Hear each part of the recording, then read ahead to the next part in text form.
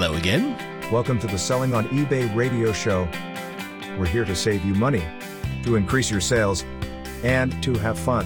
Yeah, fun. The lines are open for your calls and texts. 1-833-eBay 723. That's 1-833-322-9723. This is Fake Announcer Guy saying here's Philip and Sherry. So that's Sherry Smith and Philip Jackson with you, your hosts on the Selling on eBay radio show. Thank you very much indeed for joining us. Sherry's a full-time eBay seller based over in Colorado, where she sells a lot of stuff on consignment. And you might have even met her, you never know. If you were at that last in-person eBay Open event, I know it's a long time ago, but you'd remember her because she was the one carrying that little dog around all the time. Remember that lady? That's her. And Philip's background is in product management, but he quit that a long time ago. Got booted out. In favor of selling high-end audio equipment. However, his skills get some use when he gives feedback. His very valuable There goes opinions the music. and feedback. I guess I'm done. Okay, sorry. I meant to fade it out, but there we go. Well, that's the idea. It's kind of like a radio show. Whatever we hear, that's what you get to hear, mistakes and all.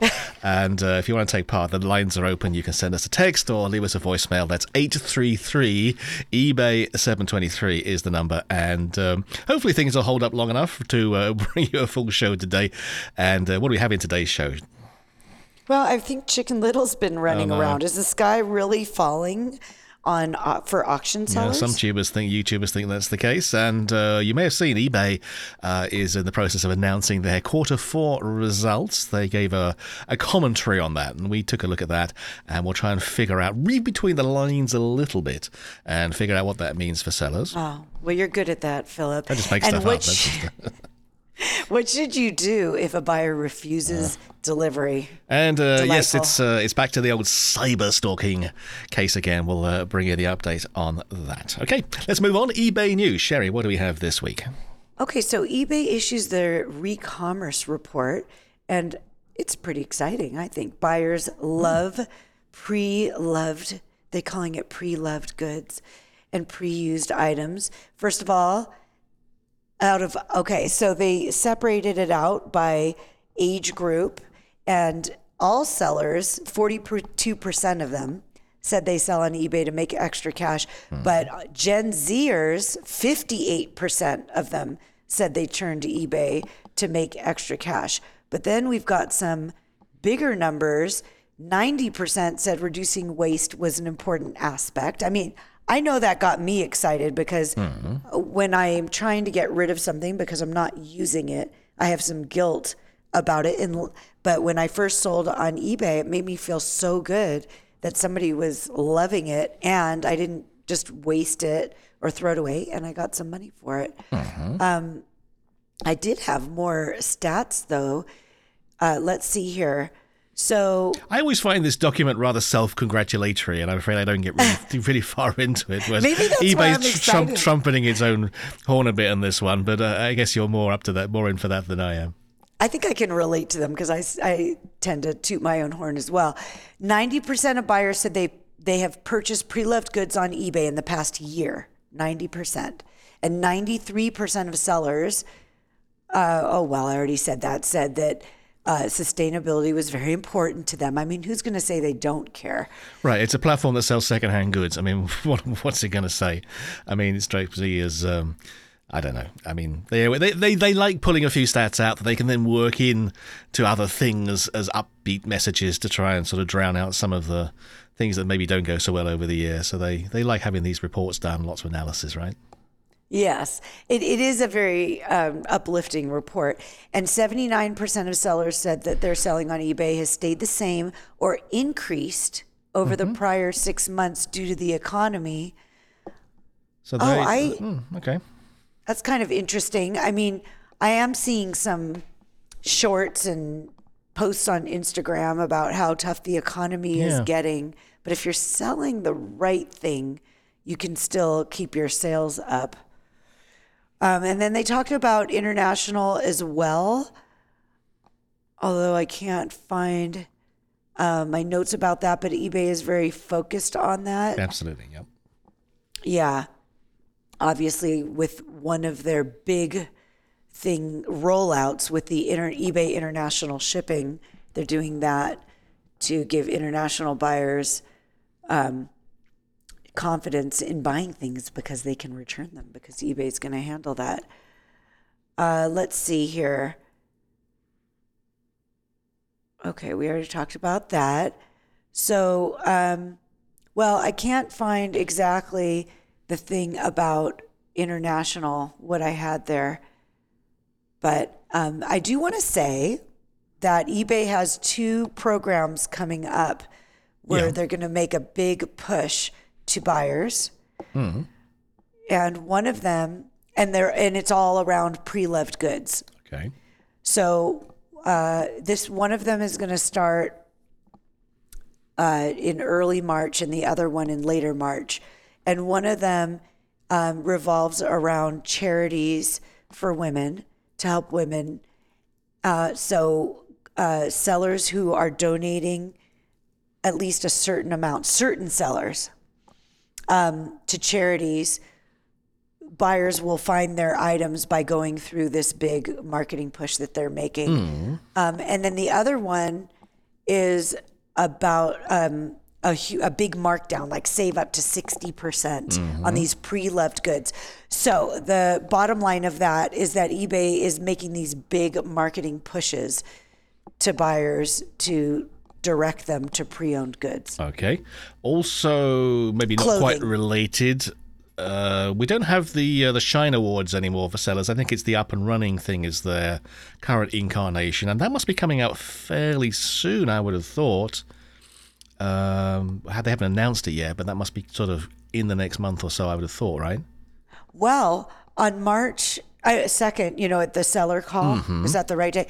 I know there's a networking room with Stephanie Hall, and she's going to talk about Up and Running. That's the topic of that networking. Because a lot of us kind of keep an eye on that. We still live in the forlorn hope that we're going to make 10 grand out of this thing.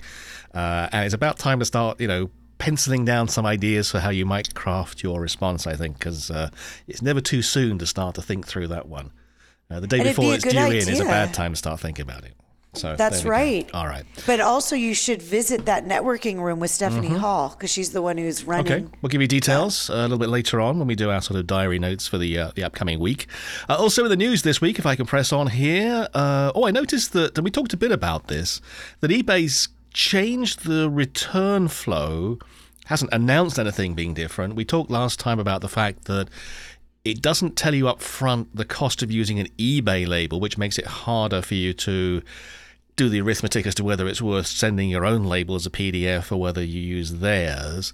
I also noticed that they have completely taken away the option of send the other person a message, which seems odd to me, because I was about to have a rant, I think, one of these weeks about why no one apologizes for anything anymore, and they just kind of feel that giving you a return label is all they have to do. They don't then need to say, I'm sorry for screwing up the listing and wasting your time.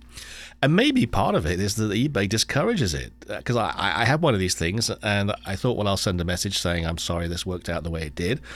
And there's no option to send a message. You have to go back to the listing and then do contact buyer.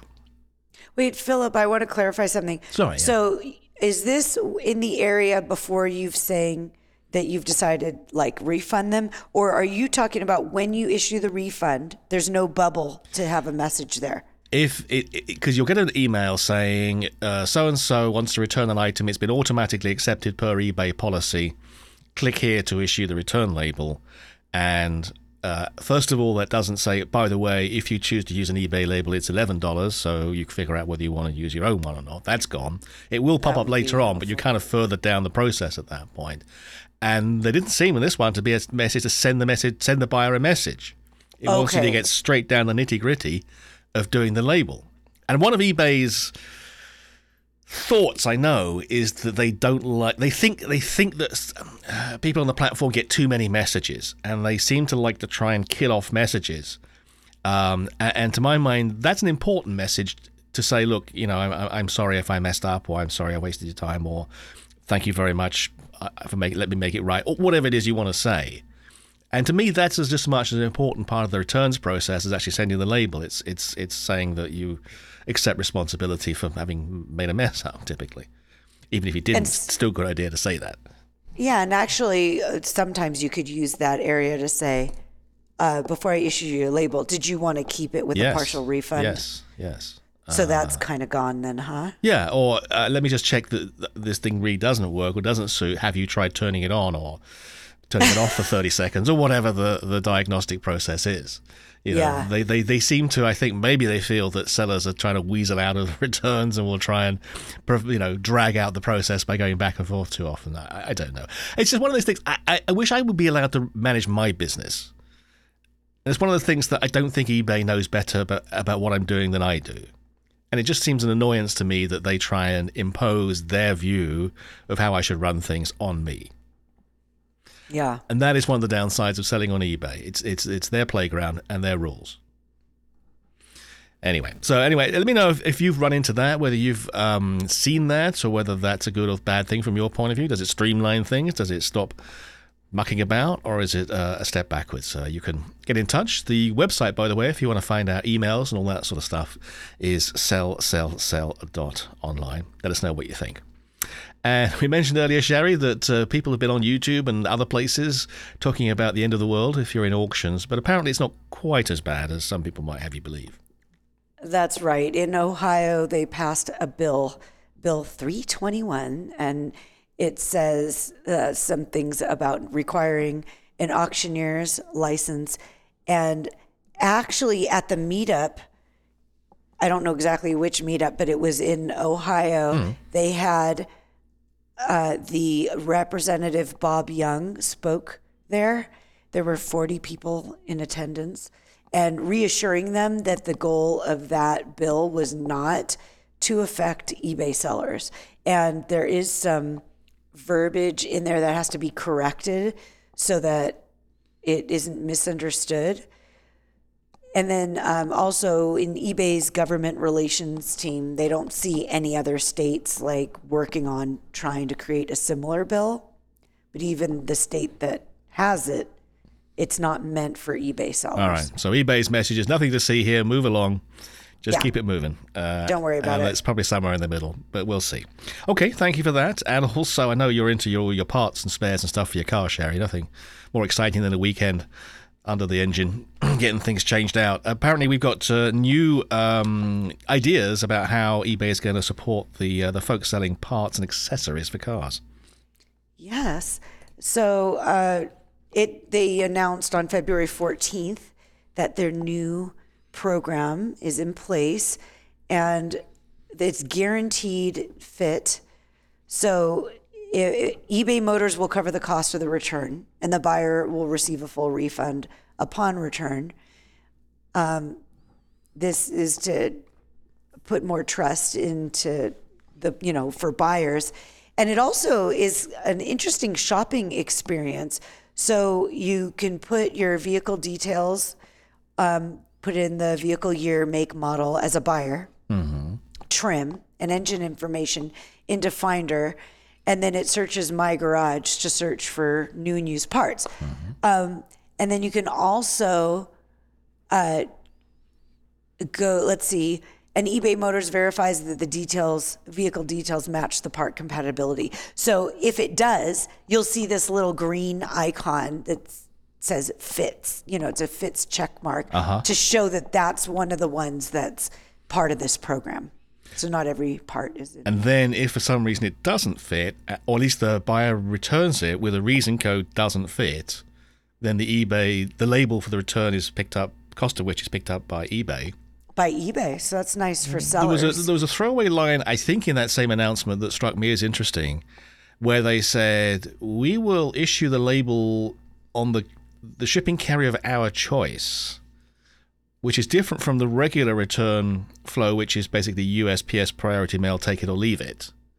It kind of implied that they would use UPS or FedEx if they thought that was the more cost-effective choice. So it's interesting that when it's their dime, they go through all the hoops to try and figure out the cheapest way of doing it. When it's your dime, no, we're going to give it priority mail because we make a better margin on that label than probably we do on the other guys. So there you go.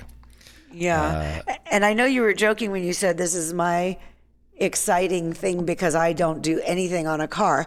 However, I have 4 wheels that are high end that I'm going to be selling, and I noticed that this does not apply to tires or wheels. Oh, okay. Yes. I didn't. Fun fact. Maybe you were able to pick up the detail. It wasn't to qualify for this. You certainly have to have populated the fitment thingy on the listing when you create it. It wasn't clear to me whether the whole process was policed, insofar as eBay would track whether the buyer had actually put in their car details, done the exact match on the listing, and then made the purchase, or whether they had just figured out for themselves that it fitted and that was good enough. That was the bit that I couldn't work out, and I probably won't know because I'm not going to be selling too many of these things.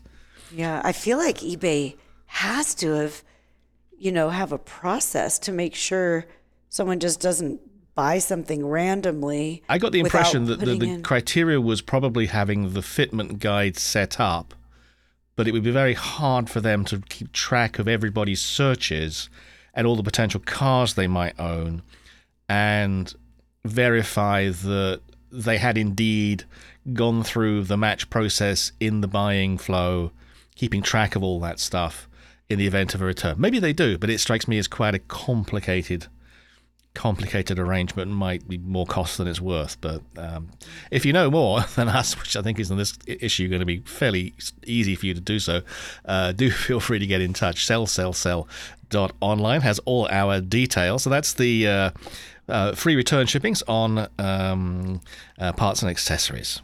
Okay, let's press on here. Something that came up this week, I think for you, Shari, was the situation where a buyer refuses an item, doesn't want to take delivery. Now, that triggers all sorts of things.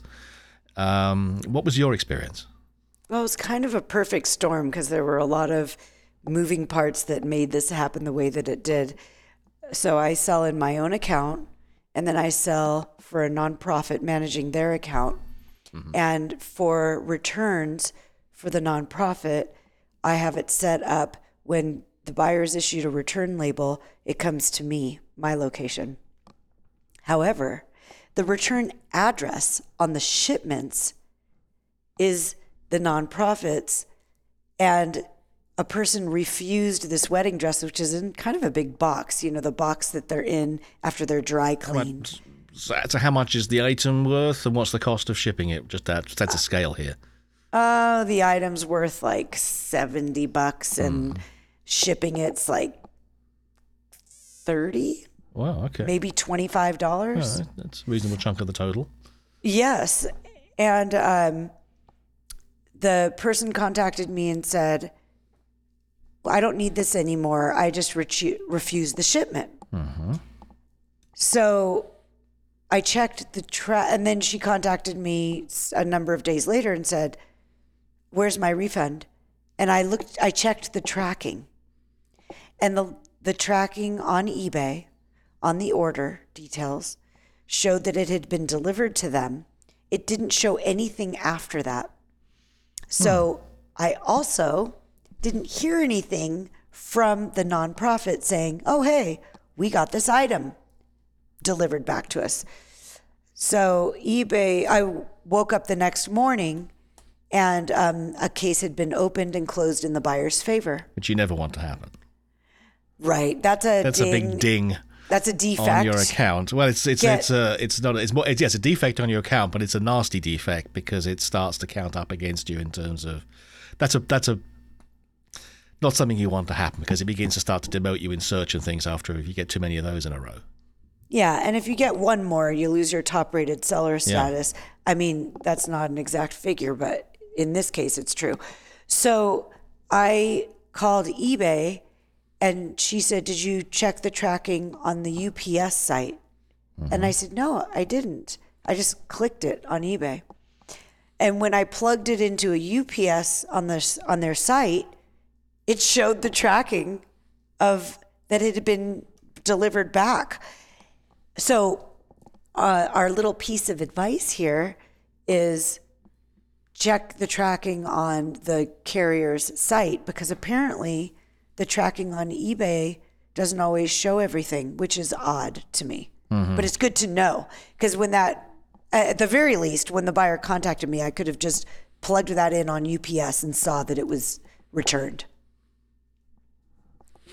The other thing that you and I talked about afterwards was that actually you could have, and maybe still could, appeal that defect on the grounds that they gave a money-back guarantee to somebody when they weren't entitled to it. Because the money-back guarantee specifically excludes items that are refused by seller, with the one caveat that if it's refused because there was insufficient postage, they're allowed to do that. Any other form of package refusal is immediately voids money-back guarantee, and you should automatically win that case, and you could probably win it on appeal if you wanted to go down that road. And my feeling would be I would, as a matter of principle, probably try and recover that, and then of course you can decide what you want to do with the money, because they can't come after you. If you get an appeal, then obviously they can't leave negative feedback. And I would probably take out the cost of, whatever the commissions and fees and postage and packing and everything else, and let them have the rest. So I think the point that we're trying to make here, I think, is that returning stuff by refusal is a very sneaky trick, and I've done that as a buyer, not in recent years. It's something I used to do pretty regularly, actually, but that was before the days of the money-back guarantee and everything being sort of much more organized. It was one of the sort of underhand tricks that you could play as a buyer, and the seller didn't really have a lot of options in dealing with it. But now it's very specifically excluded from the money-back guarantee, and if you do it as a buyer, you risk losing your money and not getting any goods whatsoever. So that's a bit of a drawback. But as a seller, yeah, absolutely, keep an eye on that, and remember that it's frowned upon in eBay land, and you can open a case or an appeal, and you'll win by definition. That's really good to know. I did not know that. So there we are. That's what to do if someone refuses an item. Obviously, you can handle it in a friendly way with the buyer, but there's no reason that you should be out of pocket because of that. They've dug themselves a big hole and jumped right in it. So, that's to your advantage. Yeah. Okay, let's talk about the Cyberstalking update, because we were expecting this episode to have a lot of juicy material, and because we had a change of judge in the case at the beginning of the calendar year. That's not unusual. I think judges rotate around at that time of year, and the previous judge, before he left the role, sent the plaintiffs, which is the Steiners, assisted by their attorney, Rosemary Scapicchio, I think her name is, which does sound to me like something you'd find on the hors d'oeuvres menu of a mid-price Italian restaurant. And she sent them packing to go off and reformulate their complaint, that 91-page, rather broad brush, let's fire everything and everybody approach. Had to be rewritten because everybody was firing everything back in all directions, and the court was filling up with papers, and not a lot of progress was being made in any legal matters. So they were sent off, and that's a big plus, I think, to the plaintiffs to have a second crack at it, because they now know, of course, what all the other guys are going to do in terms of their defense. You've seen the arguments they're going to present, so to have it go round again is quite a, I think, quite a plus point from their point of view. And they were due to present that back to the court on the 15th of February, and everyone's sitting around going, oh, this is going to be interesting when they file this. It's the 13th. Nothing's come back yet. They're leaving it at the last minute. But on the 13th, Rosemary files a request for an extension to the end of February, beginning of March, with literally less than 48 hours to go. And I'm thinking, wow, really? You didn't know before today that you were not going to get it done in time? I mean, that doesn't seem terribly professional. And what are you going to do if the judge doesn't agree? You haven't got many other places to go at this point. And sure enough, the judge doesn't like the fact, I think, that the timing was not, it's kind of like holding a gun to the judge's head, and she just wrote back, denied, on the front page of the application. Now, that leaves now with 24 hours to go to refile the whole complaint, having asked for more time. And so, quick as anything, they file back a motion to reconsider, please. And really, I think it's the new judge just kind of imposing what she feels is necessary amount of discipline in the court. Because I think if any member of the court, either side, gets to the point where they think they can forecast exactly what the judge is going to do, or they can start taking liberties, safe in the knowledge the judge is going to approve them, that that's not a good legal system. So I think the plaintiffs had their knuckles rapped a little bit for not really respecting the court, and they did get an agreement to have an extension on the filing deadline for their new complaint. So that's now gone back to the beginning of March. Still a reasonably tight deadline. The other thing that they did, which I think was interesting in the middle of February, was they've started the approach of going after the evidence. Now, this is the 12,000 pages of data that eBay collected internally on what went on, and I'm sure it's now sitting in a big stack in a very, very tightly locked safe somewhere in an attorney's office somewhere in the country that no one's allowed to go into. And they've started the process of trying through an application for discovery to at least get some of that information. Now, bear in mind that the feds decided they weren't going to try that. They obviously elected this was just too much of a legal uphill struggle to try and break the client-attorney confidentiality rules and crack that open. And the feds were quite happy to let eBay say, you know what, we've done our inquiry. We're pretty sure it's not anything to do with the C-level people involved. Tell you what, we'll throw some junior people under the bus and we'll keep the data private, and everybody seems to win a little bit. And how about we go ahead on that basis? And the feds seem to have accepted that approach. So they maybe decided that it was too much of a mountain to climb to try and get that data. Well, the Steiners are going after it. Good luck to them on that one. Obviously, I would expect a massive amount of legal activity to come back in their direction, quoting every single legal precedent relating to client-attorney privilege they can get their hands on. Because the last thing I suspect that eBay wants to do is have any of that information come out of the safe and go into the public domain. Even if it's not strictly a smoking gun, it would just fuel the media coverage of the event and put gasoline on a fire they've been trying to put out for a while. So that'll be very interesting to see how that gets handled. The judge has not ruled or commented or sent anything on that. My guess is the next step is that you'll get a whole bunch of counter motions from the defense side as to why they're not going to do that. I don't think they're going to ask for everything. It sounds to me like they're saying, well, we don't need to see the discussion between eBay's attorneys and eBay. Yeah, certainly that is privileged. But the raw data in terms of the stuff you pulled out of the cell phones or the emails and facts and who went into which building when, or whatever the hard data is, there's no reason why that shouldn't be shared. That's just simply coming up to a common base of knowledge. So I don't know. We'll see where it goes. I think that's going to be a struggle. It'd be interesting to see if they make progress. To be honest, I think that it'd be very hard to really make a good case without having access to that. So they've got this deadline now to rewrite the complaint by the end of this month. I think it's fair to say they're not going to have any of that discovery material anytime sooner than that. So again, they're kind of shooting in the dark a little bit. They don't know what information's out there or what's going to come in. I think the original plan was that they thought some of these cases were going to go to criminal trial, and they'd be running tape on all those sessions, listening for snippets of stuff that is said under oath and cross-examination and stuff that's therefore admissible. But that didn't happen, so there was not a lot of new information. They were kind of scratching around, sentencing mitigation statements and stuff, trying to find material. So it'll be interesting to see what they come up with and how tight they can write it up without really having much more information than they had in the first place. So it's interesting. So if you have any greater insight, by the way, I know nothing about anything to do with legal.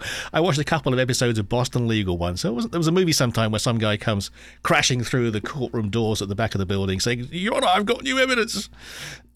Case dismissed. But that's my limit of the knowledge of legal matters. So maybe you know more and you can enlighten us. Feel free to get in touch if you do. 833 eBay 723. But the net is standby. Big documents coming out at the end of the month, assuming they don't settle in the meantime, which we'll come on to in a minute.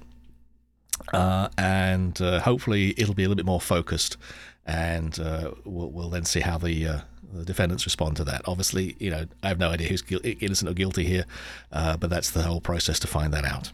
So let's move on from that. And Sherry's been getting awfully upset this week. Something about ChatGPT. What on earth is that? That is the thing that everybody is so excited about right now. It's all over the news. It's in every business meeting I go to. And it's this artificial intelligence that's been developed so successfully for a machine to sound like a human. So it takes, for example, for eBay, would take your title and create a verbose description using that information and do it sounding like a human. Mm-hmm. In the examples that you sent me, Philip, I know you said those were, well, first of all, the main ChatGPT is like so overwhelmed, it's either crashing or you can't even get in. It's very hard to get into one of the professional grade boxes because everybody's using it by all accounts, and they don't really want people just to do free trials anymore. So I was struggling to toy around with it, but... Okay, so the samples you gave me were for some, well, I don't know, from some of the knockoffs.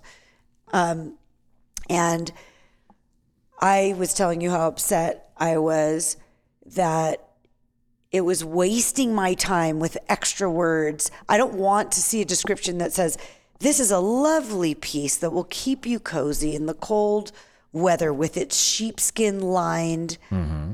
And it's gathering information also about your item, not just from your title, but on the internet, from all sources available for this product.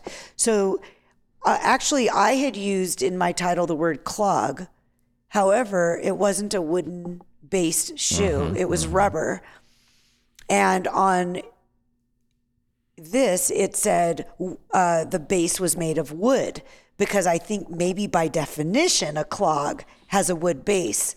So what the thing is doing, just to try and clarify a little bit, is when you type into Google, it goes around and it comes back with snippets of stuff that's actually out there. And you as the human go through that and go, that's not very relevant. Oh, that's quite useful. Maybe I'll cut and paste something from that. Or, oh, I didn't know that. Oh, there's a review. And you piece it all together to string together the story and the perspective that you have. And I think these tools do all of that. It goes out to Google, Wikipedia, manufacturers' sites, Amazon reviews, you name it, gets all that data back. And now it does the task of trying to weave that into one overall story, not taking any one particular source and cutting and pasting from that, but taking the ideas and the common themes that come up and try and present that in a way that is similar to the way that a human would take on that task. Okay. And you can usually direct it a little bit to say, well, how long do you want it to be? Do you want it to be short sentences, bullet points? Do you want it to be just strictly technical? Do you want to make it salesy? Do you want to make it friendly? You can give it all that kind of instruction just as a style guidance, and it will go off and do its best to try and drive through all of that stuff. And the more information that's out there and the more consistent it is, probably the better the results. Okay. And using the word clog for a plastic shoe would, for example, throw it out. It'll go off and it'll look up the dictionary definition of a clog and it'll go, well, that's a wooden shoe. And it doesn't know, because it can't interpret the picture to know it's actually a plastic shoe. Right, a rubber has a rubber sole. So I was already a little perturbed by it, but I think it's also because you had the salesmanship aspect voice turned up on it. And I just found it annoying for a description to tell me why I should be excited about something that'd be a lovely, cozy thing to wear. I like to give a person information and then let them decide if it's something that's right for them. And I've actually had shoppers say thank you for not wordsmithing this. Of course, some people prefer it to be more, fluffy or whatever. But also, I read this article in the New York Times, and the reporter had a conversation via chat with this artificial intelligence.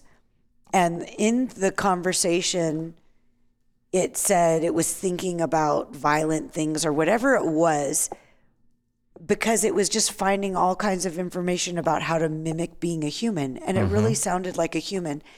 And by definition, this thing is a sociopath. So how would you like to communicate do you want to communicate with sociopaths? And also, are you not going to be able to detect that it isn't a human when you go on, as this is used more and more, which it'll be everywhere. Everyone is ecstatic about this. Mm-hmm. I don't remember which one got a hold of it first, whether it was Microsoft or Google. But the other one is scrambling to duplicate it because it's going to be so amazing for people to be able to search the internet this way. And when I'm on a website, like I was on my bank's website trying to get the 2 bank statements that aren't showing available. So a chat popped up and says, how can I help you? And it's got a picture of a person. Now this is this is not the newest, greatest thing, but it's a machine. And I said, I need these 2 statements. And it said, oh, here's how to find your statements. That's just an example of how frustrating this is. This is just going to be like a redo of phone trees. When we used to call a company, we'd get a receptionist, tell them what we needed, and they would direct us using human qualities, kindness, maybe a little humor, and then intelligence. But then when you get to a phone tree, when I want to beat my head against the wall and really want to punish myself because I feel like I'm a horrible human, I call a big company so that I can deal with having to go through their phone system. So now I think that's what's going to happen in other areas of customer service. Anyway, that's well, I my can rant. certainly see people overusing it, and you're into AI chat hell, and you can't get out because they think that's got all the answers. Yeah. And the cost of putting someone on the line that draws a salary is just not going to be in their budget. That's going to be frustrating. I do think that once the sort of supply and demand balances out, it will be interesting to see what it can do for writing product descriptions and stuff for listings. Maybe you can tailor the style a little bit away from what we were toying around with. But I think people are going to use it. And I can see it happening within months rather than years. And it's a start point, like everything. You don't want to paste it straight in, but it should be pretty good, I think, if you give it the right parameters. And it's something that has a decent footprint on the internet, in terms of model numbers, part numbers, other people's reviews, descriptions and stuff that it can feed on and figure out what the story is. If it's something that is a handcrafted crocheted blanket, well, then you're not going to get anything that's really very specific. But if it's a product with a SKU number or something, then I think this may be the way to go. Okay. The problem I have, I think, though, is what happens is once the AI machines are all feeding on other people's AI projects. There'll be no one writing anything original anymore. It'll just spiral into complete nonsense. Yes, and then we're gonna lose our humanity. That's when Terminator is gonna become real. Yeah. Okay. All right. Well, we'll park that as thank you. Well, I think we'll all be worried about that, I'm sure. There you go. Okay. All right. So that's the ChatGPT. Let's do a quick summary of the eBay Q4 results. These are all written up everywhere, so we won't go through all the numbers. I mean, the basic gist is that revenue is down by, 9% year on year, which eBay would say is kind of what they plan to do. They've stopped buying business at zero margin just to keep the revenue number high. But their costs have been pretty much flat, and maybe even up slightly. So that's really given a bit of a squeeze in terms of the costs. And if you ask me, that's the principal reason why they've taken 4% of the workforce out. And really, if that trend continues, 4% may not be enough in my view. Anyway, so basically it's going down slightly in terms of revenue. eBay would argue that is what they've been trying to do. They've been basically focusing on the stuff that makes the money, not the people that just came in when you gave them eBay bucks that basically gave away all eBay's margin. But of course, everything is presented at just a total aggregate level. You have no idea what's happening category by category here. So it's anybody's guess whether the 9% that walked away was the bottom 9% or the top 9%, who knows? I mean, they know, but we don't know that. And it's funny, they do a commentary on an investor call each quarter, and they move fairly fast. It's scripted, and it's like a parlor game where all this stuff is whizzing by, there's a few banana skins in there somewhere, and they're trying to whisk those by in between bits of good news, and you're sitting there scribbling down trying to figure out what's was that relevant or not. Anyway, so the stuff that Jamie talked about, and this is kind of interesting, I guess, just because it gives you an idea as to what he thinks the world needs to know about what he's working on. They talked about the guaranteed fitments of parts. That seems a big deal to them, basically because it begins to take a sector that is relatively low trust, which is, will this thing fit my car, into something which they think is high trust, where they feel comfortable enough that they will guarantee it, at least from the return shipping point of view. So they think that's a reasonably good thing to build up parts and accessories as a key product area. They said that the growth on their focus categories was exactly everywhere they wanted it to be, but I guess that's revenue more than margin. They are starting to sort of talk a bit about the live events. This is eBay Live. This is live auctions where you run QVC in your own basement. And they talked a bit about something which I hadn't heard before. Maybe it's in there.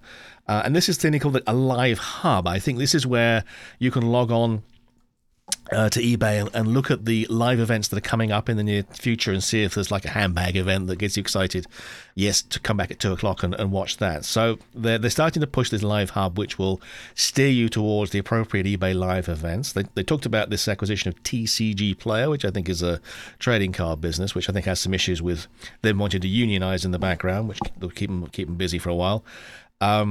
And you mentioned earlier, Shari, this push towards international. We've talked about that before. eBay says international is about 20% of their revenue, but that's from significantly less than half of the merchandise they have in the US being available internationally. So really, if you could double the percentage of items that were available internationally, that 20% could go up quite a bit. And by the way, that's free money effectively, because you don't have to do very much to make that work. So they're excited by that. They did alert the investors that their payouts to the shipping and people and the providers, the third-party providers, is an upfront cost. So there might be a bit of a dip in earnings while they get that cranked up. But ultimately, that should be a really nice rate of return. And I would agree with them on that. What else they got here? Oh, they're very proud about the fact that they've really put a lot of effort into trying to tune up. Though, when you sell something, the buyer gets quoted an estimated delivery date, and you get told typically when they're expected to receive it. That used to be just really kind of based upon just data between zip codes and carriers. That's now been AI enhanced. I'm not quite sure how, but and they are really, really pleased with themselves as to how accurate that is per their own judgment at making those estimates. So that seems, and they say that from their point of view, that really helps a lot for conversion. A lot of people are interested, but they don't know when it's going to get there. And apparently that's a big turnoff in some purchasing situations. And they found that by giving an accurate quote for delivery, that results in a much better conversion rate. Now, that's from a seller's point of view, and this is kind of where we're coming at this from, means that the handling times and the choice of shipping carriers becomes more important, because that will drive the expectations that eBay sets. So if you overpromise, then you've got upset customer on your hands, and eBay's not going to be on your side because they're the ones that promised it. And if you underpromise and overdeliver, that's nice, but you're walking away from potential revenue by not giving people the best possible date. Now, it's tricky because, the answer is I don't really know oftentimes what I'm going to do in the final choice of shipping till I see the address. Is it business, residential? How far away is it? All that sort of stuff. I tend to quote Parcel Select as my catch-all because everything's going to get there faster than Parcel Select. But it means I'm probably underselling myself in some respect, because I might send it out UPS and it might get there in 2 or 3 days, and Parcel Select could be a week. So I don't know. But they're very chipper about the whole AI quoting shipping delivery dates. As you might expect, as far as the investors are concerned, there's lots of good news to be had in terms of their rate of growth on all these paid placement products, promoted listings, standard, advanced, that sort of stuff. I think a 27% increase over year on year they were talking about. What's interesting I think is, I'm a big chunk of that. You're a big spender on that, I know, but and you probably are the person driving behind the 1.8% of eBay revenue is currently being spent on these paid placement products, which I guess is mainly promoted listing standard, which is quite a lot. On average, all of us on every listing are getting close to 2% in extra money handed over to eBay to get extra visibility. There's lots of talk about more AI in terms of setting up those campaigns, assuming that you want to give eBay carte blanche to spend your money. They will give you a machine that spends it for you. Personally, that's not the way I would go, but if that's what you like, good luck to you.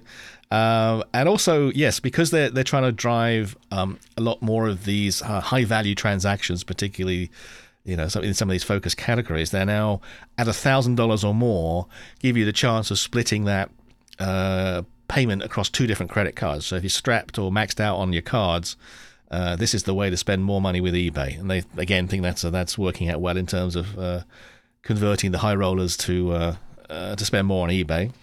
That's interesting because I've had 2 people who wanted to buy this diamond ring, and the sales tax was pushing it past their credit card limit. But maybe they don't have a second credit card. It's just good to know that they actually can split it. Well, that would only be apparent, I think, at checkout. So if it was a buy it now, they probably would see that. If it was an auction item, they probably wouldn't see that till they... I don't know. I guess it depends on how you have it set up, whether it's immediate payment required or not. Yeah. But apparently that's now running at $1,000. And also, they're starting to catch up, I think, in the payment side of things, where PayPal had got to, where PayPal had a vast amount of data on everybody and were very quick and very accurate, I think, in being able to do risk assessments and make very quick decisions as to who should go ahead and make a purchase or not.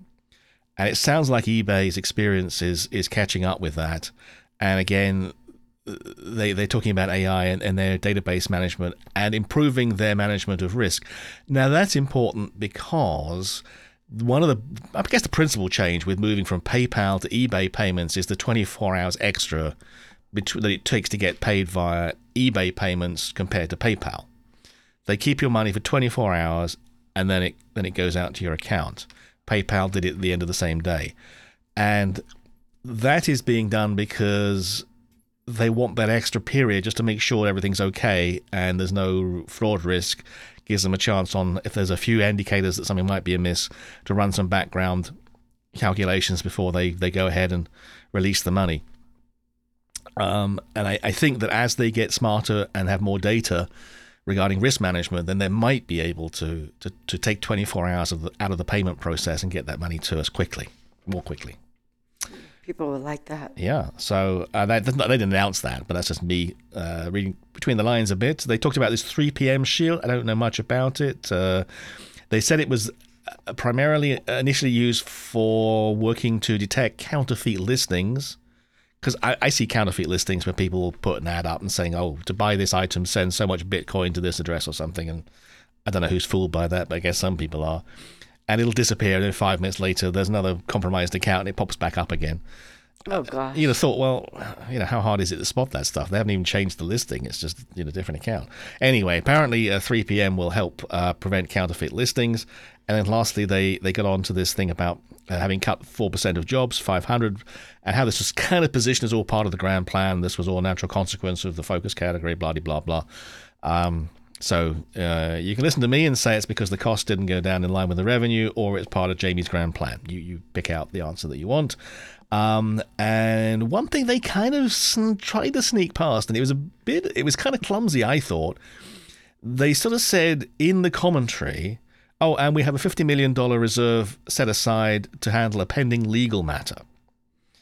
And that's curious because 50 million is a rounding error in eBay's terms. The CFO talking about something like that on an investor call is really just totally in the noise. So it seemed to me that they were teeing something up to be able in the future to say, oh, yeah, don't worry about this. We talked about that last time. No new news here, move on. Or to say when they do settle, whatever this matter is, and it might refer to what we were talking about earlier for all I know, oh, yeah, it's well within budget. We planned for all this. It was already written down. It's already in the books. Nothing to see here. Move on. So that was interesting. And 50 million struck me as quite a decent chunk of change if I was on the receiving end of that as a settlement or something. But again, we don't know what it's for. And there's a bunch of Q&A. You can read it on the site if you wish. One thing they do kind of ask at the Q&A is they're very interested in the take rate that eBay makes. What percentage of eBay's money is what percentage of GMV is how much it goes into eBay? And a lot of that's coming from the growth in promoted listings and other things. And one of the analysts said, are they still on track to grow that 1.8%, which is the paid placement stuff, to 3%, which is the guidance they put out at the Investor Day. And I think that was probably December 2023 from memory. And they said, yep, that's still in sight. So over the forthcoming months, I would expect, based upon the guidance, that the increase in advertising products, that will go from 1.8 to 3. That's a 1.2% increase in fees, which is probably 7 or 8% increase in fees in terms of percentage rise in fee take, beyond what we already have gone through. So now you know. All right, thank you. So there we are. That's the eBay Q4 results. It's on their investor site if you want to take a look at it. There's a transcript, there's slides, all sorts of stuff. You can enjoy that in your own time if you wish. And with that, let's move on to the upcoming diary stuff. I don't know much about this, Sherry. Do you know anything about the List Perfectly listing party coming up on the late end of June? Well, let's see. It's the 27th and 28th of June. It's in Phoenix, Arizona. Next to the airport. $299 includes foods and drink. Very good. Obviously, I sound like I've already started on that, but I haven't. And the hotel is $115 a night. They haven't posted their agenda or their speakers. Oops, sorry, that wasn't meant to ding their event. That seemed a bit unkind of me. I was trying to find our closing music. Here we go. All right. All right, and then on March 2nd is the seller check-in from 3 to 5 p.m. Eastern time. Very good. Be sure to visit us. We'll be in a breakout room, and we're going to be talking about taking pictures. Which should be interesting, because we have totally diametric approaches, as always. Sherry takes high-tech. She uses an iPhone that connects electronically over the Wi-Fi to the latest and greatest listing app tool. I use Luddite computer-based listing tool with an old-fashioned camera and a CF car wandering between the two. So between us, we have every single technological angle covered, and we'll take your questions on that, and hopefully maybe your ideas for getting great photos. So that's the breakout room at the eBay seller check-in event. Full details at sellerevents.ebay.com. And with that, I think it's time for us to move on out of here. Thank you very much indeed for your time. Philip Jackson saying thank you for your company. Thank you for listening.